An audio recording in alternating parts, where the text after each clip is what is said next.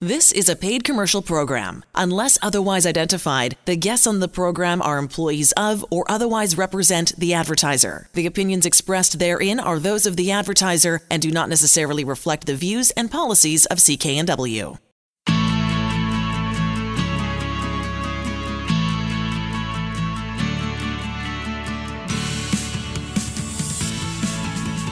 Welcome to Dollars and Cents. I'm Elaine Scollin along with Blair Manton from Sands & Associates.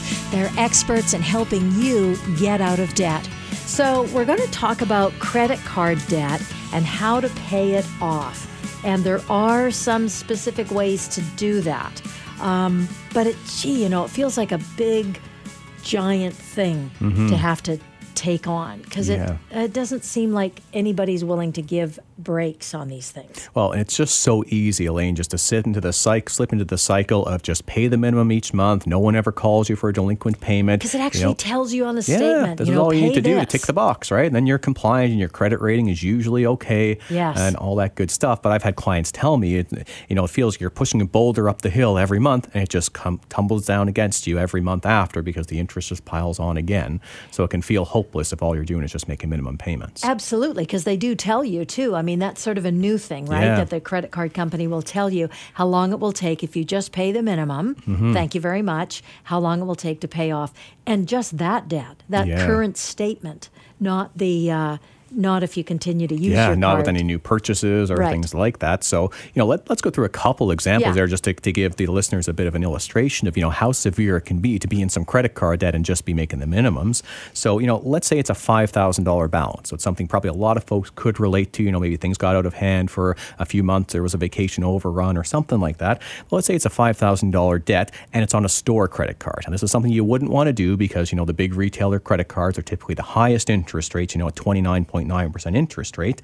If you were just paying the minimum payments on $5,000, Elaine, it would take you 50 years and 4 months to get out of that debt. That's crazy. 50 years to clear $5,000. And you know how much you would have paid back by the end of it? I can't imagine. Almost $24,000. So you paid the debt 4 or 5 times over. You preserved great credit, but at what expense? That $5,000 50 years later, you won't even remember anything about what you had spent that on. And that's only on that one card. And that's if you never use it again ever until the end of time. And someone might be saying, okay, well, who's going to put, that much money on a store credit card? Well, clearly some people, because I see them, but that's not your best practice, right? No, it's not. But furniture, if you're buying furniture, sometimes you do that at a major retail, like a department store. Oh, yeah. Those can be upwards of 29-30% easy. Yeah. Yeah. And they're, big purchases. Yeah. Unless you've got the cash on hand.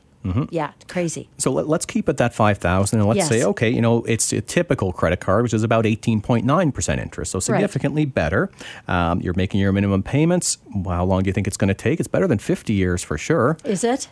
19 years and 9 months. So, still, if you were late in your working life, you're ready to retire and you're getting this thing paid off. But yeah, it's definitely, again, the 20-year plan for $5,000, even at a reasonable standard credit card interest rate. Final example here, and then we'll move on, is let's say you've got a low rate interest card. Because have people come in and say, oh yeah, this card is great. It's cheaper than the other card. So I put things on it. I carry a balance, but I know I'm not getting that far behind. So a lot of low rate cards might be, 11.9% interest. Same $5,000. 15 years. 15 years. So you're still in this cycle for quite a long time. Yeah, very long. So what I want folks to take away from this is making your minimum payments is not a solution that will ever get you out of debt. It's just a means for you to preserve great credit and pad the bank's bottom line. So what's the first thing you should do if you've got big credit card debt? How do you deal with it? Yeah, so today's segment, I wanted to talk about things people can do that don't necessarily include Sands & Associates, but things anybody could do. So, the first one is just try to negotiate. A lot of people think that just because you got this card and there's a certain rate that's in all the advertisements, that's the best that you can do. It's often not the best that you can do. Really? They will lower it? Yeah, now it depends on your situation. If you've been delinquent for the last 6 months and they're calling you all over the place, no chance on that. If you've never missed a payment and you're telling them, this interest rate's too high, I'm considering taking my business elsewhere for a better deal, generally you'll have a positive conversation and you might end up with some interest rate reduction. Yeah. There's literally no downside to doing this other than your time and perhaps a little bit of embarrassment. We don't like to ask for things in life, but this is one of the times where if you don't ask, you'll never get it. Right. So I would say call your bank, call your whatever the credit card company is, and just explain that, I feel like this interest rate is too high. I would like to know what my options are to lower it. Okay. Now, what are there's one more, two more things or one more thing that you could do as well. When you say that if one credit card has a lower interest rate than the other, you may want to move the money around or the debt around. Yeah, so that can be something to consider too. If you've got a few different cards and one is significantly lower and there's some room on there, you can do a balance transfer. Now,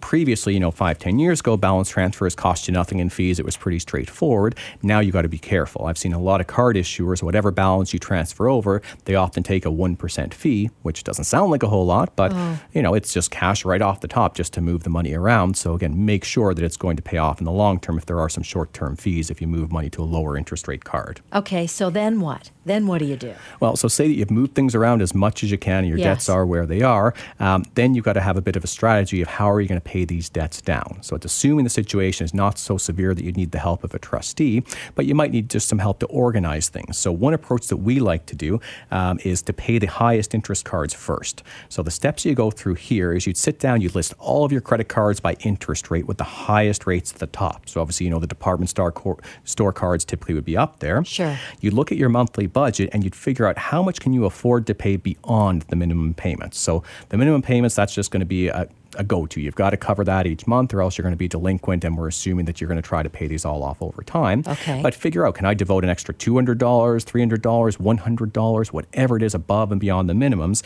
figure out what that extra pot of money looks like, and then every month take that extra money and apply it to the highest interest rate card only. So you pay the minimums on all of them, but the one that you're really trying to knock down is the highest interest rate cost. That makes sense. And once that one's gone, you move on to the second one, so on and so forth, and you celebrate every time that you pay a card off. Whether you go out, you go for a nice walk, you get yourself a coffee, go out and max the cards out. Yeah, don't buy anything big. Yeah, but the best things in life don't cost money, so treat yourself to those. Fair enough. Fair enough.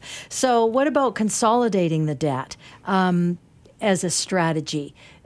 Do you do a line of credit or get that consolidation loan? Yeah, that's what a lot of people really rush to first is, okay, we've got all these debts and a bunch of different cards. Let's try to simplify our life. Let's put everything together, and ideally, let's get a lower interest rate.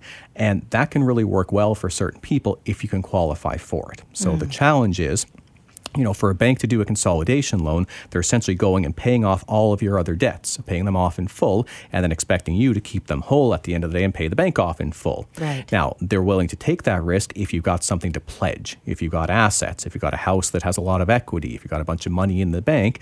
It's quite often it's the people that don't need the bank's help or the people that the bank wants to help the most. Right.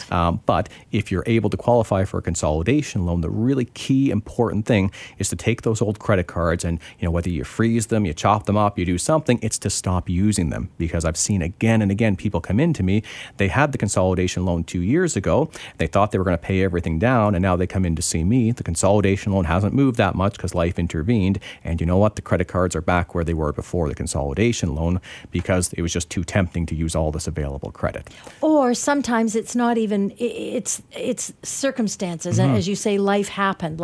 And we know that one small thing can really cause big financial problems for people. Somebody gets sick, somebody, whatever. There's 100 different things that can happen. You're exactly right, Elena, and thank you for making that point too. So when I say it's too tempting, it's not that it's that, but it can be, for sure. It can be, but it's often the case that, something, just shock to the system happened, but sometimes it's, it's a longer term, it's a budgetary leak. Every month there's a few $100s of overspending that just gets put on credit, and until you address that, you're consistently going to have a bit of trouble. Okay, so consolidation loan, I'm not going to get that.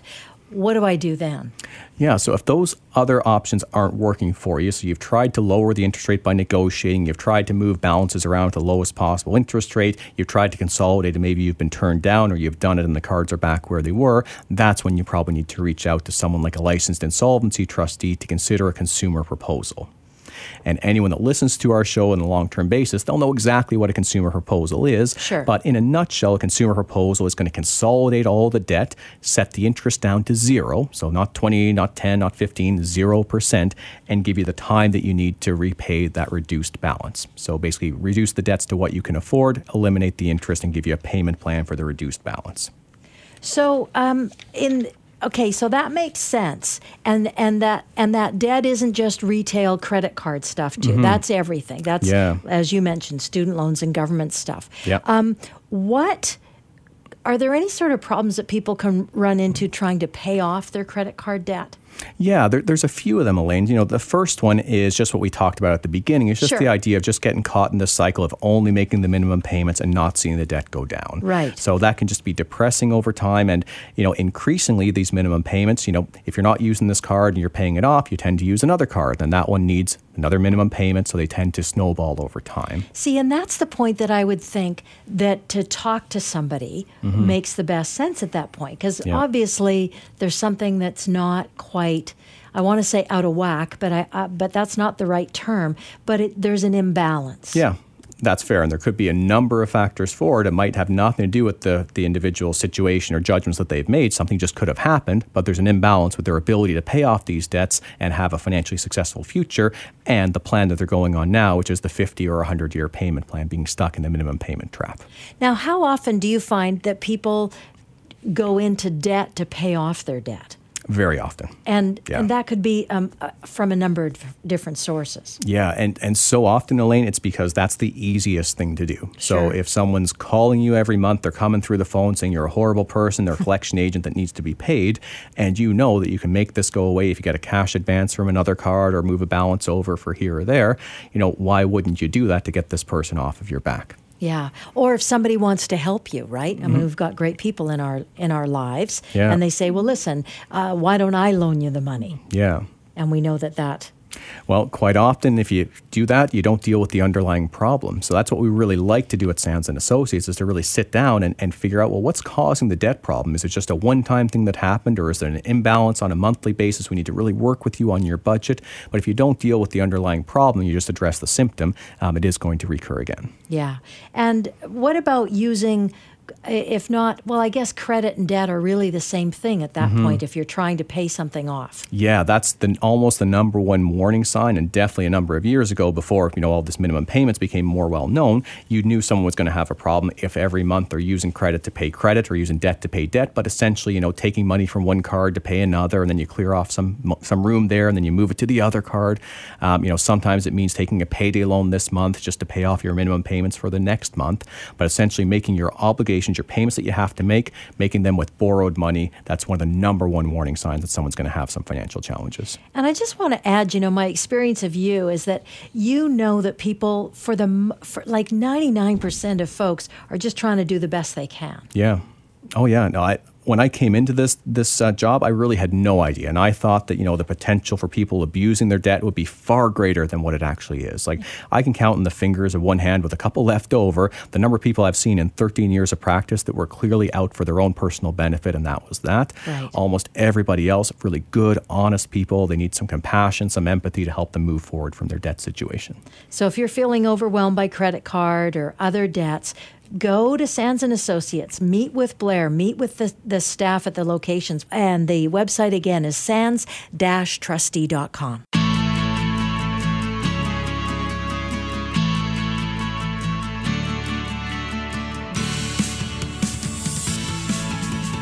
Welcome to Dollars and Cents. I'm Elaine Scollin, along with Blair Manton from Sands & Associates. They're experts in helping you get out of debt. The segment's called What You Need to Know Before Co-Signing, and this is such an important segment. I had no idea when I first started doing this show with Blair about the responsibilities that come automatically when you co-sign.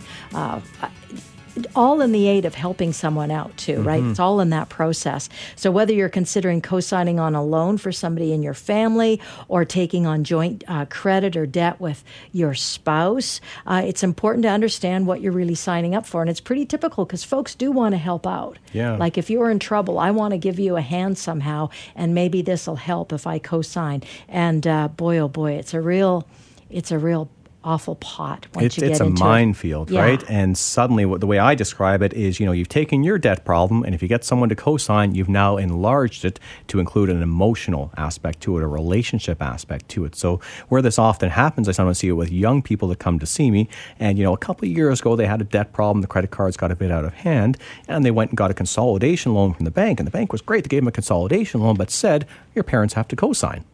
So what that means is now when they come to see me and I say, okay, you've got this consolidation loan, you haven't been able to pay back, and now there's some extra debt as well, I can help you with all of that. But what's going to happen is the folks that have co-signed that debt for you, the bank's going to come to them for 100% payment. That was the point of that bank getting a co-signer. They have other pockets to dig into. So the person who's in my office who might have a great solution to move forward, a proposal where they might pay back a third of the debt, in their mind, they know, okay, I've got to pay back a third of the debt to everybody, but then the bank of mom and dad, brother, sister, whoever co-signed, that's an obligation, whether emotional or financial, maybe for the rest of their life at that point. So can I continue on with a proposal, for example, on the stuff that hasn't been co-signed, or does everything stop? That's a sad part. So if you do a consumer proposal, everything is done under the Federal Bankruptcy and Insolvency Act, and one of the core principles of the law is that everyone has to be treated fairly.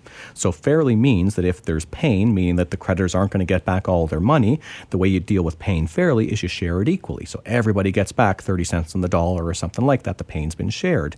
If you suddenly pick and choose, this debt I'm going to pay back 100 cents on the dollar because it's co-signed by my parents, that's not fair anymore to the other creditors, so you can't do that. Got it. If you're doing a proposal or a bankruptcy, anything you're dealing with a trustee, you absolutely have to deal with all of the debts at once, which again, if it's not co-signed, that's fine, but if there is a co-signed debt, that can be very difficult to consider.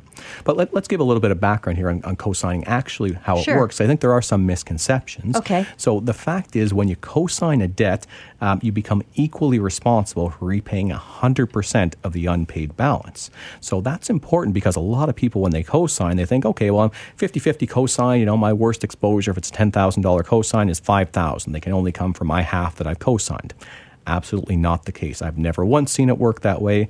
It's what's called joint and several liability. So be aware, whatever amount that you co-sign for, you could be held accountable for the 100% of the debt that's outstanding. Okay. And there's another piece to it as well, talking about this acceleration clause within that. And I've never even heard that term before. Yeah, and I've seen that happen too. So let's say, you're going along, things are fine, and the original person is paying on the debt and you co-signed for them. If the original person starts to miss payments or has to do a bankruptcy or a proposal and other way defaults on the debt, those monthly payments might have been something that you'd be okay handling, but oftentimes in these loan agreements, there's an acceleration clause, which means the debt is now due and payable in full. They're no longer going to accept monthly payments.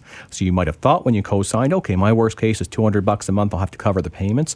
No, your worst case could be the full amount of the debt outstanding if the original borrower had defaulted. Okay, and that's part of the acceleration clause. Exactly. That gets covered there. Yep. So what about parents who are being a primary card holder of a credit card, and then they get another card for, Sally, who's going to university at McGill in September. How does that work? Yeah, that one is not as clear. And I love on this show, I can usually give very black and white answers. I've seen various scenarios where having a supplementary card, so Sally, for example, whatever charges she puts on the card, if it gets paid or not, obviously the parents are responsible for it as the card holder. But if the parents don't pay, Sally, by taking that supplementary card, could be responsible for that credit card balance as well. Oh, that's interesting. So you have to be very careful with supplementary cards. Look closely at the cardholder agreement, what you're signing on for, because sometimes you are, even if you're just getting the card, by using that card, you're agreeing to be responsible for all of the charges on the account, and potentially the bank could follow up with you.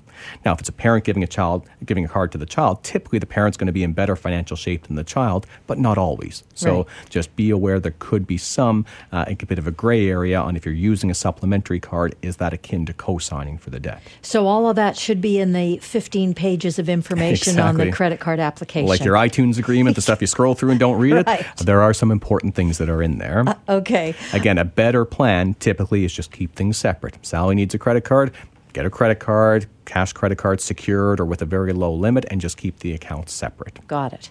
That falls under this category of tips for people to be aware of in these situations and things to consider before taking on debt with someone else too.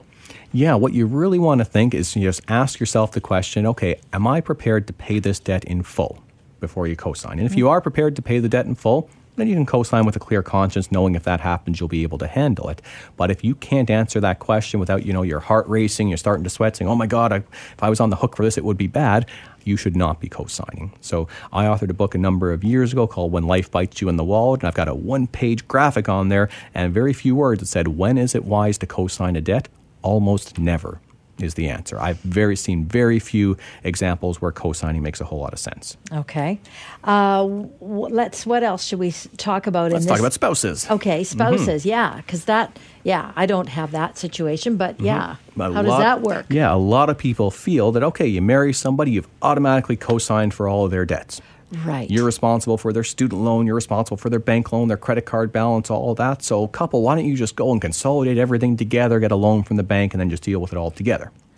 Totally false, and often the worst thing you can possibly do, because just because you marry somebody, it actually does nothing for your liability on debt. So if a wife or a husband, let's say the husband has a ton of debt and the wife has zero debt and a whole lot of assets, it would be possible for the husband to deal with all of his debt, do a proposal, make arrangements with his creditors, and the wife's assets wouldn't have to be touched at all. Now, if the couple decides, okay, let's consolidate everything together, well, now suddenly the wife's assets are in play because she's co-signed for everything, and if that debt can't be dealt with, now new assets have been pledged that just weren't available before. So my advice to married couples is, a joint bank account is fine, and that's good for, managing household expenses, but I would always keep your borrowing completely separate. The borrowing separate. Exactly. And you actually have to make an effort not to have them separate. If you've started out as two separate entities and then you get married, in order for those to blend, you actually have to have intent and sign documents to do that. Nothing automatically is going to happen. Again, it's this big myth that, husbands and wives owe for each other. It's absolutely not true. There's no shared credit rating for a couple. People could be at completely different financial stages and make the right decisions for them without impacting the other person. Interesting. Okay, so special responsibilities when it comes to shared debt between spouses? Are there, other than what we've already talked about, special responsibilities involved? Well, you're responsible for taking on things that you incur together. The last one is, if the marriage were to dissolve, for example, and if one partner has incurred a bunch of debt to support the family and the other partner didn't incur that debt, but it was basically used for the family, there is the ability for one partner to take legal action against the other and say, hey, this debt should be split. I want you to have to pay back half of my debt.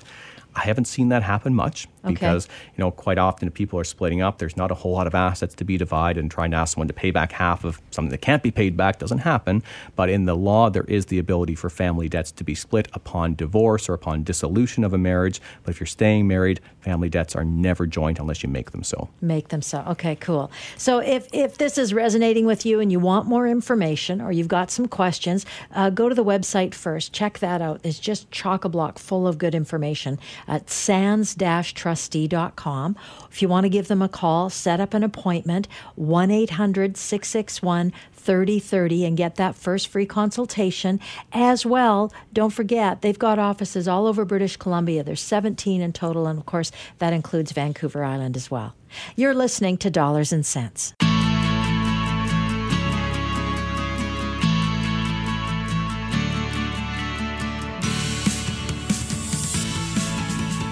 Welcome to Dollars and Cents. I'm Elaine Scollin, along with Blair Manton from Sands & Associates. They're experts in helping you get out of debt. I'm pretty sure that this is true, that so many people fear bankruptcy is going to mean losing everything, like all of your assets. But I love this idea that it's different here in this country. Filing a bankruptcy in Canada actually provides protection of your assets. And I think that's just a really great sort of turnaround of the fear that people have. In actual fact, it's not. It's a protection. Yeah, so totally counterintuitive. And it's funny too, Elaine, because I think the first time when I told my parents, okay, I'm going to be starting to work into bankruptcy, personal bankruptcy individuals, they said, but they have no money. How do you ever get paid?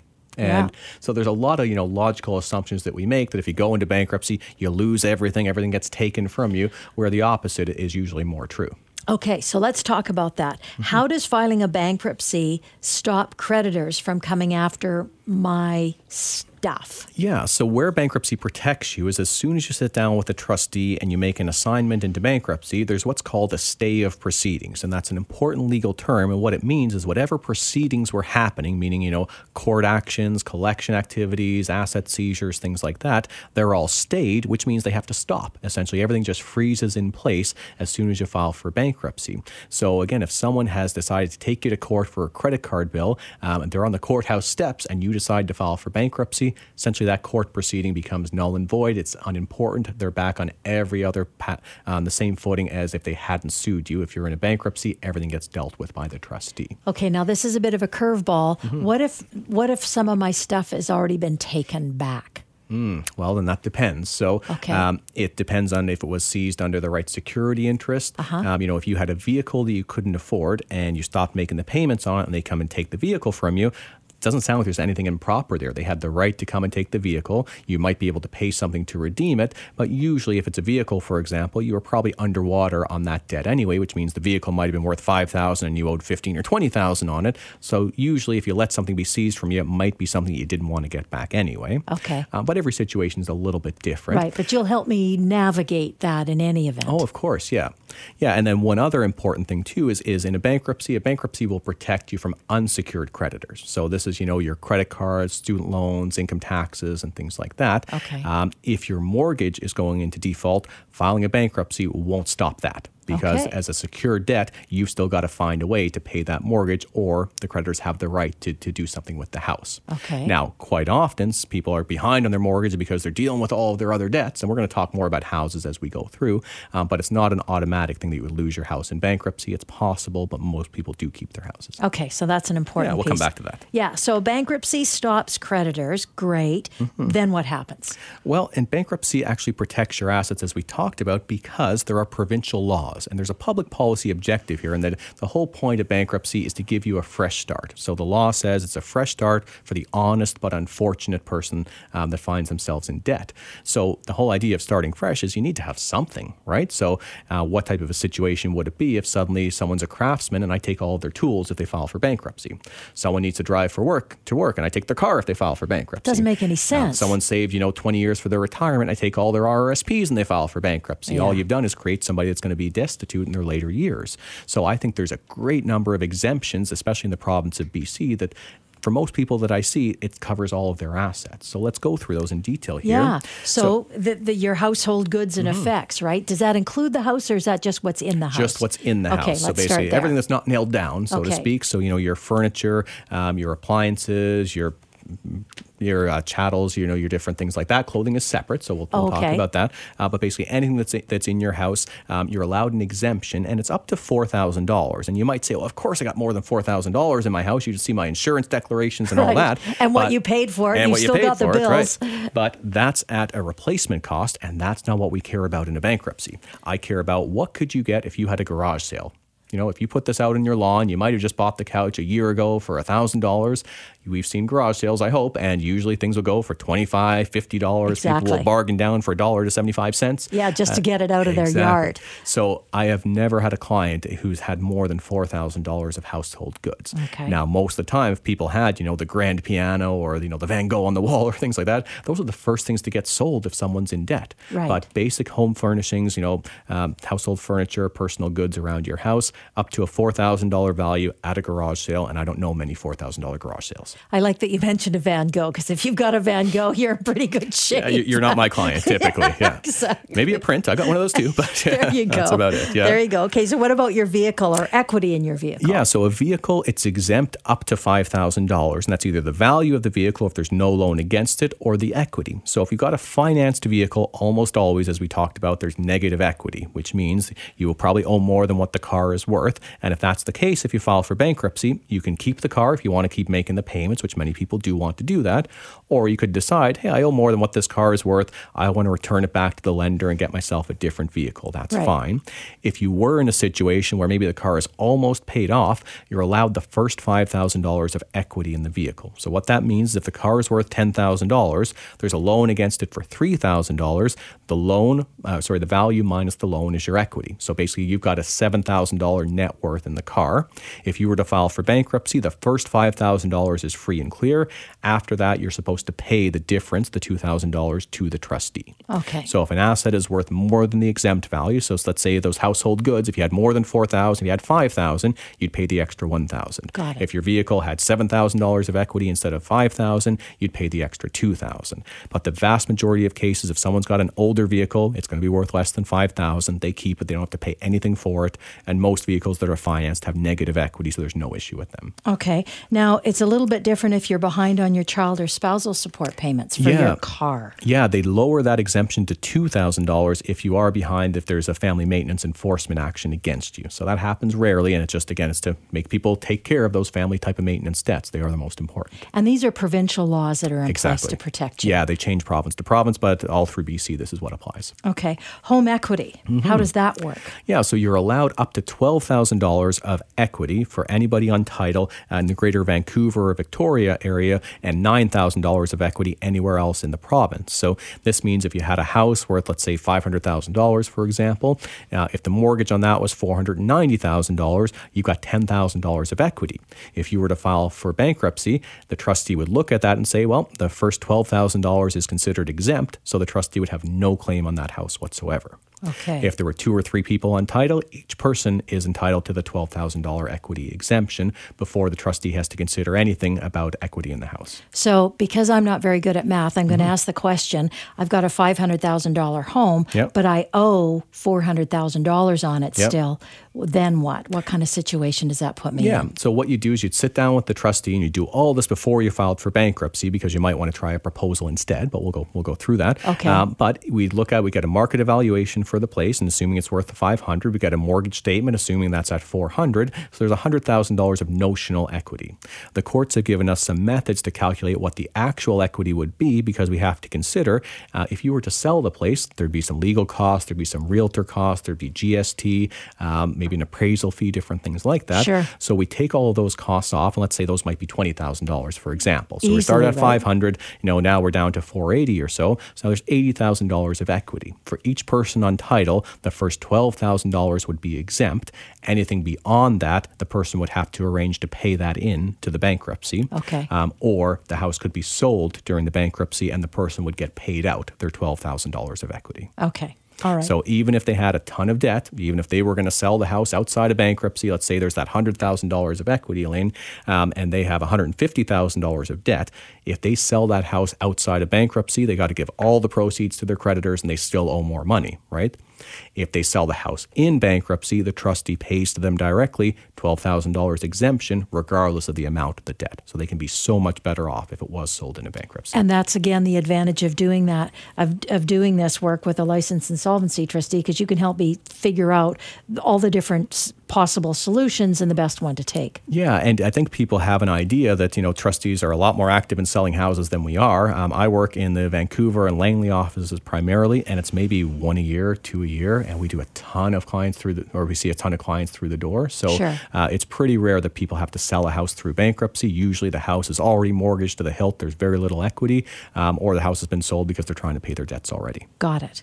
Now, our RSPs, and we've mentioned this a number of times on the show, it's just so important. Yeah, this word seems to be getting out more and more. So congrats to all our listeners. I'm hearing fewer and fewer people who are coming in saying, hey, I just cashed in my RRSPs to pay debt. Didn't I do a great thing? No, the answer is your RRSP is 100% protected for anything that's been there that more than 12 months. It's only your last 12 months of contributions could ever be at risk if you filed the bankruptcy. Otherwise, what you have in RRSPs, you'll emerge after the bankruptcy with all of that intact. Good. Clothing and medical stuff, aids, I guess. Yeah, so we were talking about, your furniture and clothing and things like that. So where furniture has a bit of a limitation, clothing, there's no limitation. Whatever you have and whatever you need for a medical condition, if it could be a wheelchair, a CPAP, a special van, things like that, those could be of an unlimited value as well. Okay. Work tools, really important that I don't lose those. Yeah, the whole point is that you can recover and start to earn income as well. So you're allowed up to $10,000 of tools of the trade. And again, that's that kind of a Craigslist value. What could you sell these tools for? Not what would you have to repay them? And that's an important part of that to remember. So anything else you want to mention with these things? I know that that the assets are sometimes worth more than the allowances, but to sit down with you and figure that out, I think is the key message, right? Yeah, no, that's exactly right, Elaine. So everyone's situation, especially when they have assets, that's what they're most concerned about is, what's going to happen to them. And we'll be as crystal clear as we can, show you how the law will apply. A couple key questions that I get, one of them is what happens to your mortgage if you're in bankruptcy. So let's say you're in that situation where the house is worth $500, the mortgage is $490, so the trustee is taking no action against the house because there's less than the exempt amount of equity. Right. You filing for bankruptcy, does not automatically mean that the bank's going to call your mortgage. Almost everyone that I've seen, I'm trying to think of any, I have not seen a single case where someone was forced out of their house just because they filed for bankruptcy. If you're up to date on your mortgage, even renewing the mortgage, typically, even if you're within a bankruptcy or a consumer proposal, I wouldn't be renegotiating things, but if you sign the renewal notice and send it back, most banks don't even do a credit check when you're renewing mortgages. So typically, as long as you pay the mortgage, even if you're in a bankruptcy, you won't be forced out of the house. No, and if your head is just swimming with all this information, and it's a lot of information that we've covered in the last, 10 minutes or so, the best thing is to come and see you and sit down and say, this is my situation, have as much information as possible for you. Yeah, we got 16 offices in the province. The more information that you can bring in, the more, more specific advice we can give to you, or even just give a call, ask a few questions. I spend a lot of time on the phone just answering basic questions and giving people some guidance. It's really, the free consultation is really where we're able to add the most value, so we encourage clients to come in and meet with us. And if you are hesitating to take that first step, check out their website, sands-trustee.com. And I only mention it because it's so thorough. There's so many questions and answers. It's such a good resource. And the best bet, of course, is to give them a call, 1-800-661-3030 for that first meeting and to find an office near you.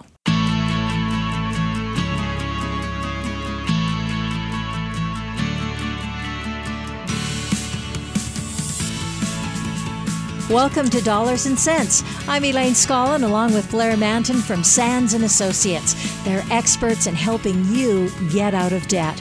So we talk a lot about the things that Sands & Associates does. And there's two, besides the counseling and the help and the answering of the questions and sort of just giving folks a hand with a debt situation or a possible debt situation even. One of the things that I learned about for the very first time when we first started doing this show was a consumer proposal. I never heard the term before. I had no idea what it was. And I think we can just assume that that's kind of the case for lots of people. Yeah. Unless they're in this business, you wouldn't necessarily know. Absolutely, Elaine. So I only half in jest say that my life's work is to try to make people aware of consumer proposals. It's the best debt solution that most people have never heard of.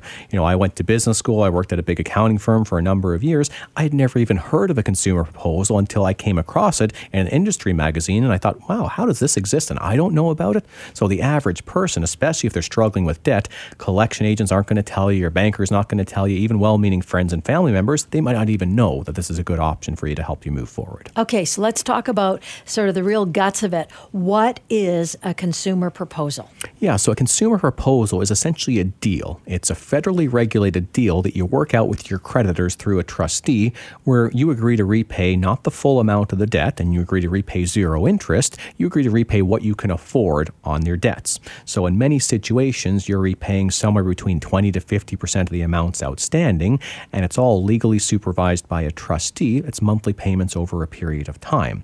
So, for example, if someone owed about $20,000, they might offer a consumer proposal to repay 30% of that total amount, so about $6,000, and they might decide to split that over monthly payments of 36 months of about $165.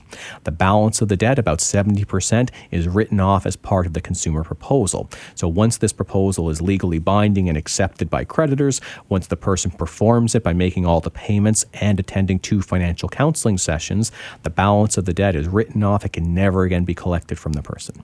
So it's it just is such a great solution for folks because it isn't a bankruptcy, and not that we're playing into the fear around the term bankruptcy, but it's a way that your assets aren't impacted either. Exactly. Significantly, right? Yeah, so it's meant to be the alternative to bankruptcy. So if things are so horrible, you owe $1 million, well, offering back 20 or 30% of $1 million, that's pretty tough for just about anybody, certainly clients that come through the door at Sands & Associates. So in those cases, bankruptcy is pretty well a foregone conclusion. But a consumer proposal was designed to help people where things aren't so dire, where maybe it's in the range of the $20,000 debt I mentioned, or maybe it's 40 or 60, it's all the way up to $250,000 of debt is where a consumer proposal can work to reduce, to consolidate, and to give you the protection that you need, because everyone knows, or I think most people know, if you file for bankruptcy, you get relief. Nobody can call you, harass you, take you to court, seize any of your assets. What a lot of people don't know is that a consumer proposal is exactly the same protection. So even though you're making a reasonable repayment amount, you still get that same protection as if you had declared bankruptcy.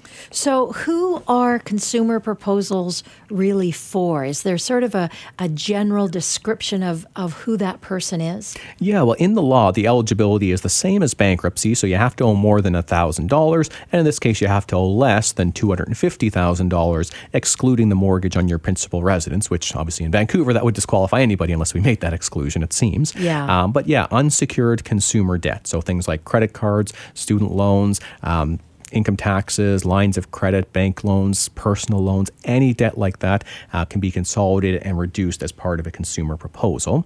A consumer proposal can be done by a couple as a joint proposal. If it's a married couple or even not married, if they've got a bunch of debts that are similar, both can file a consumer proposal, a joint proposal to deal with the debts collectively there as well. Okay, and is it worth mentioning the fact that just because the husband or the one person of the partnership has entered into a consumer proposal agreement, that impacts the other person who hasn't? That's a great point to mention, Elaine. It absolutely does not impact the other person. So quite often married couples or couples who are considering getting married come to see me and they say, okay, if husband or wife has the debt problem, if they deal with it through a proposal or even a bankruptcy, how will it impact the other spouse?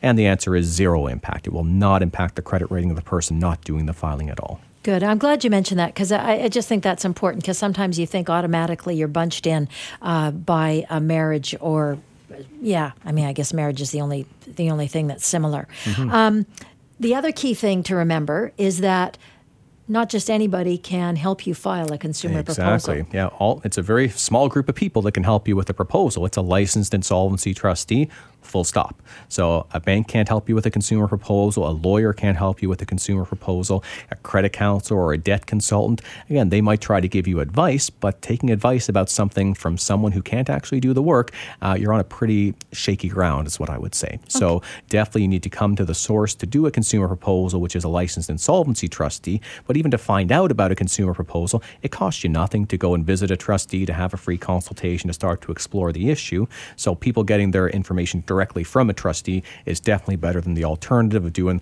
their own very detailed online research. And there's lots of good sites that are out there, but there's also a lot of misinformation too. Okay. So can you walk us through how does a consumer proposal work? Yeah. So there's about 4 main steps and it's relatively straightforward. So first, and often the most difficult, is you need to pick up the phone and give a call into Sands & Associates and just say, you know what, I'm having trouble with my debts. I need to sit down with somebody. So it's a free, no obligation conversation. It's confidential. We review your entire financial situation and you leave the meeting knowing what your options are and how you can move forward. Your income, your family size, the amount of debt, the assets that you carry, all of those things will be taken into account when you sit down for a meeting.